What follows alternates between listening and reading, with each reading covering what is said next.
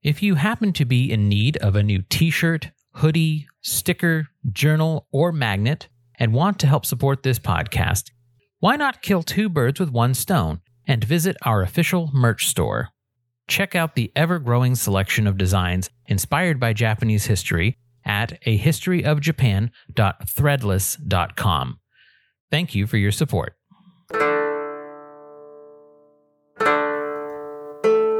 Hello, and welcome to A History of Japan.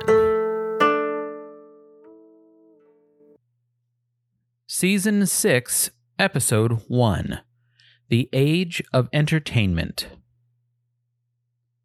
Welcome to Season 6, the later Heian period. I initially chose to divide the Heian period for the sake of my own convenience in producing this show. The more closely I studied the Heian period, however, the more I became convinced that this division also makes sense historically. The early part of that era, which we covered last season, was defined by court drama and imperial power. The later part of the Heian witnessed the flowering of Japanese culture, the decline of the Daijo Daikon, and the rise of the samurai caste. I have divided early and late with the dramatic rebellions of Taira Masakado and Fujiwara Sumitomo, but this was a personal choice and not representative of how other scholars have divided the nearly 400 years of this era.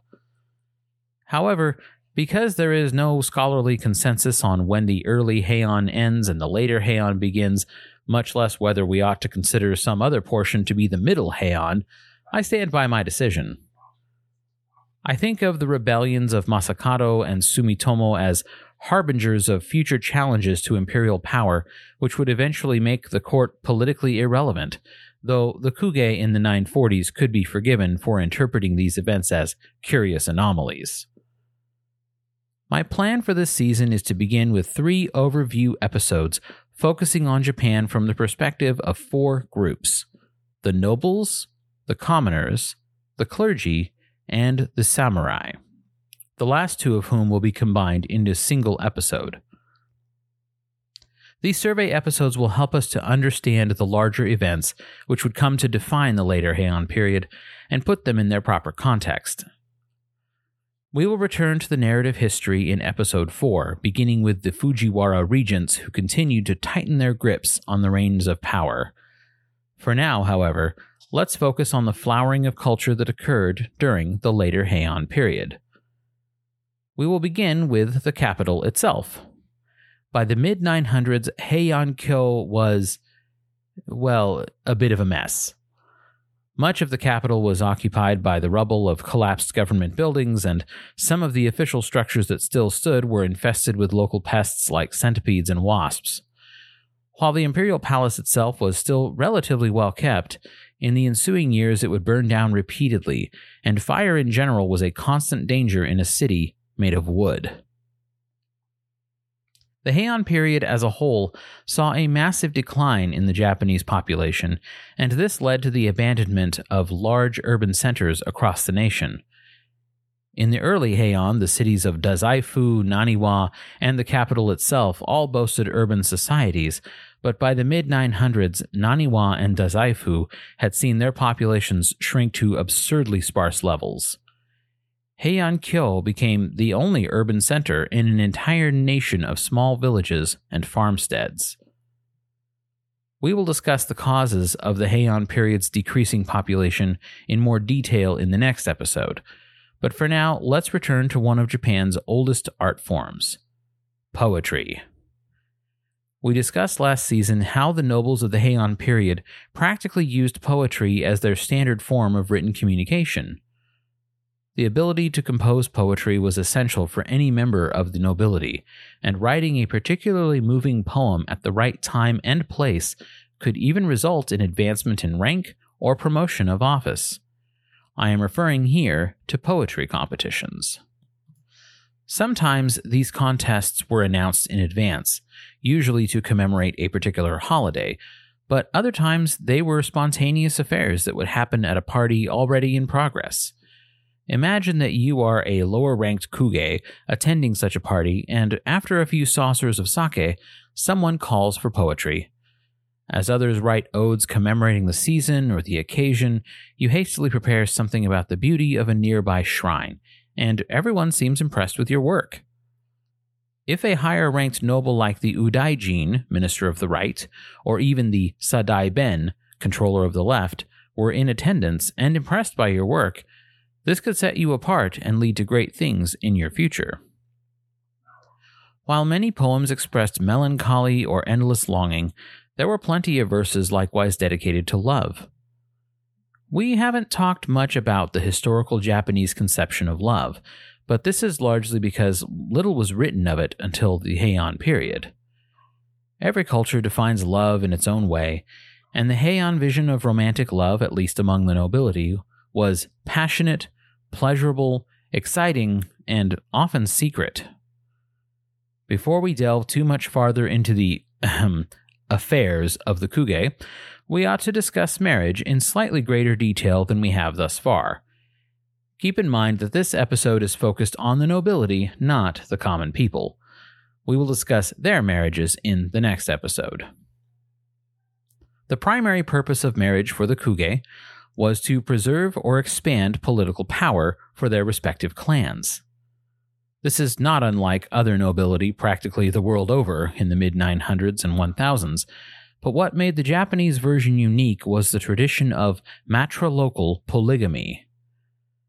Matrilocal means that the wife continues living with her immediate family after being joined with a husband.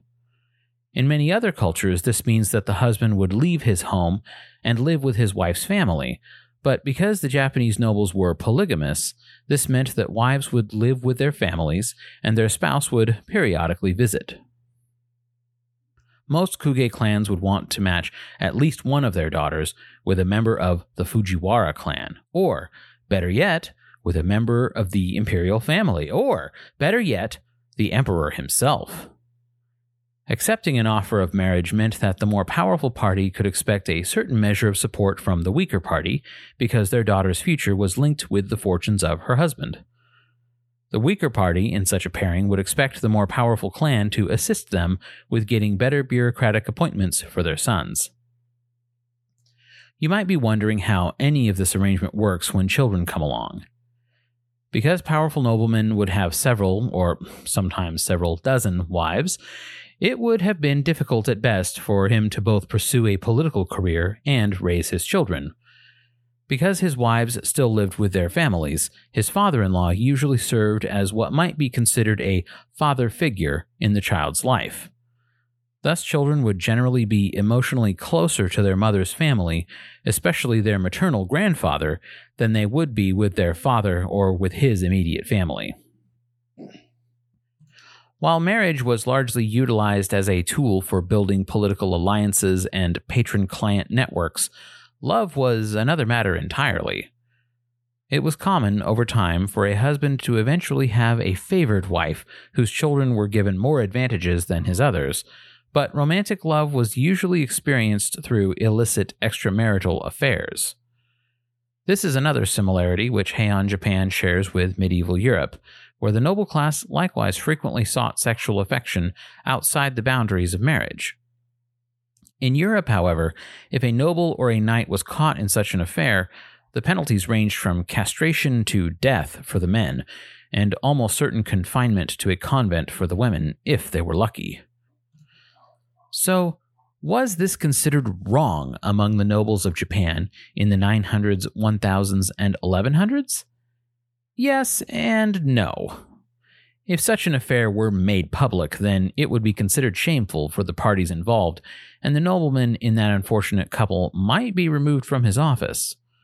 The woman involved might be divorced from her jilted spouse, and would likely be expected to enter a Buddhist convent to recover her good name.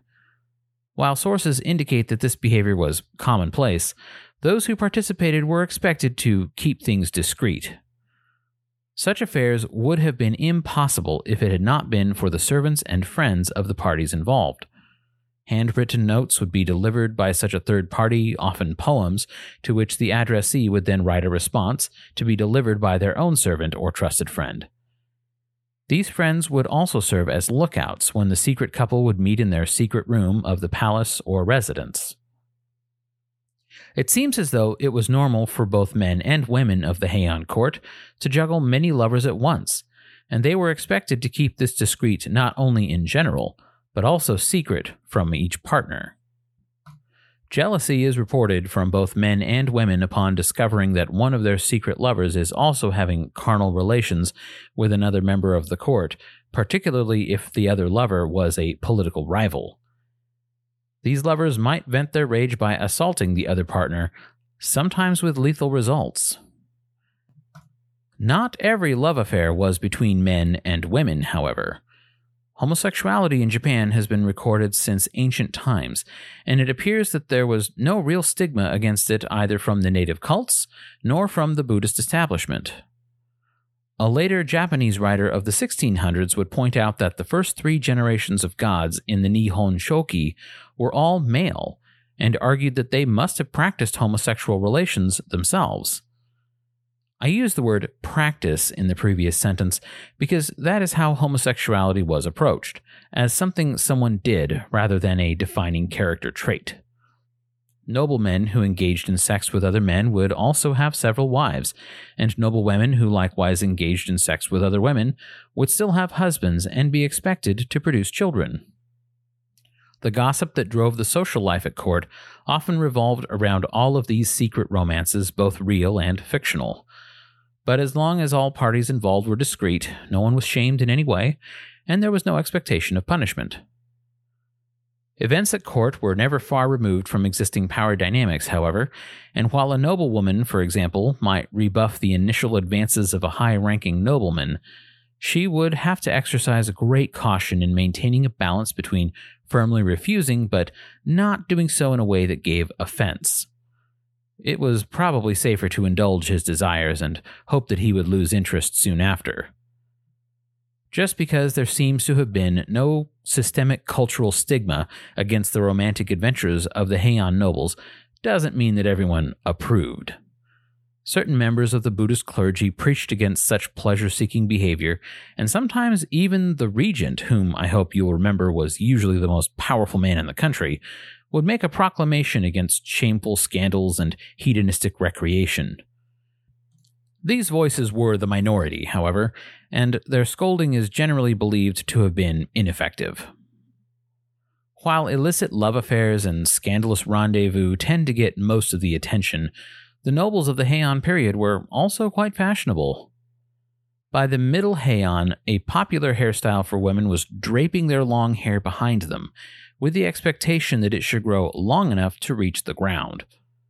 Noble women in the Heian period wore the Ju ni Hitoe, which consisted of 12 thin silk robes layered atop one another so that the sleeves and collars displayed a beautiful pattern of tiered colors.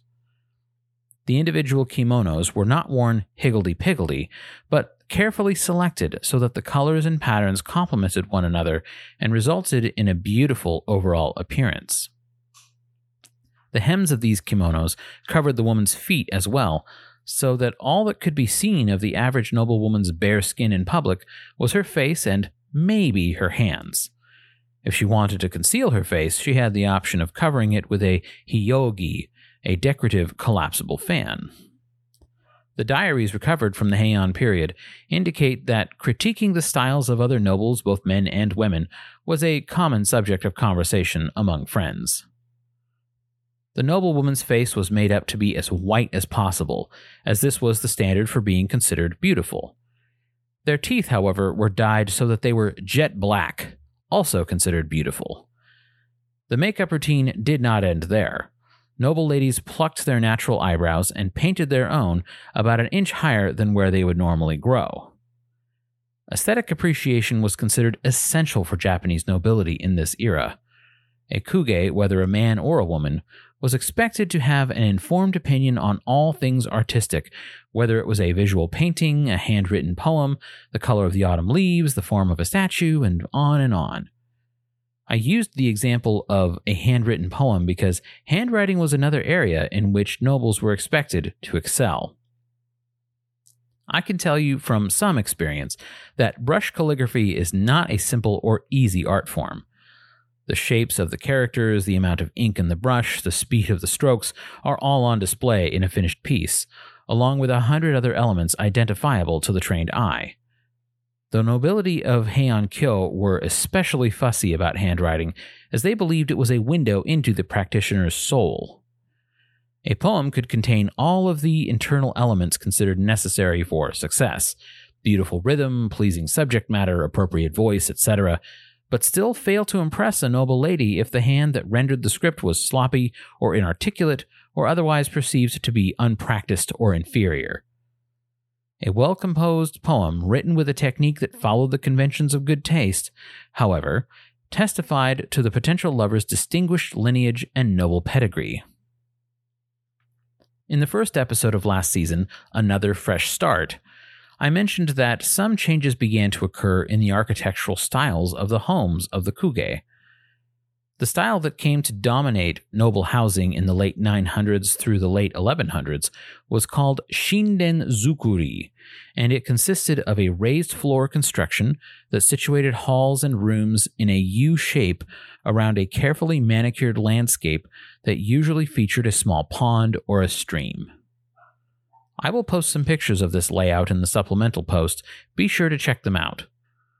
When the most powerful nobles in Japan needed some serenity and solitude, they could venture into their backyard and sit by the cool of their pond, listening to the hum of cicadas and the gentle babbling of a nearby stream. By now, the lifestyles of the Heian nobles probably sound quite decadent. I think it is fair to describe them thus, but we should also not ignore their lasting contribution to Japanese culture, a contribution which long outlived the Heian period itself: good manners. All of this feasting, lovemaking, art appreciation, and calligraphy helped contribute to the standards not only of the arts themselves, but of proper behavior.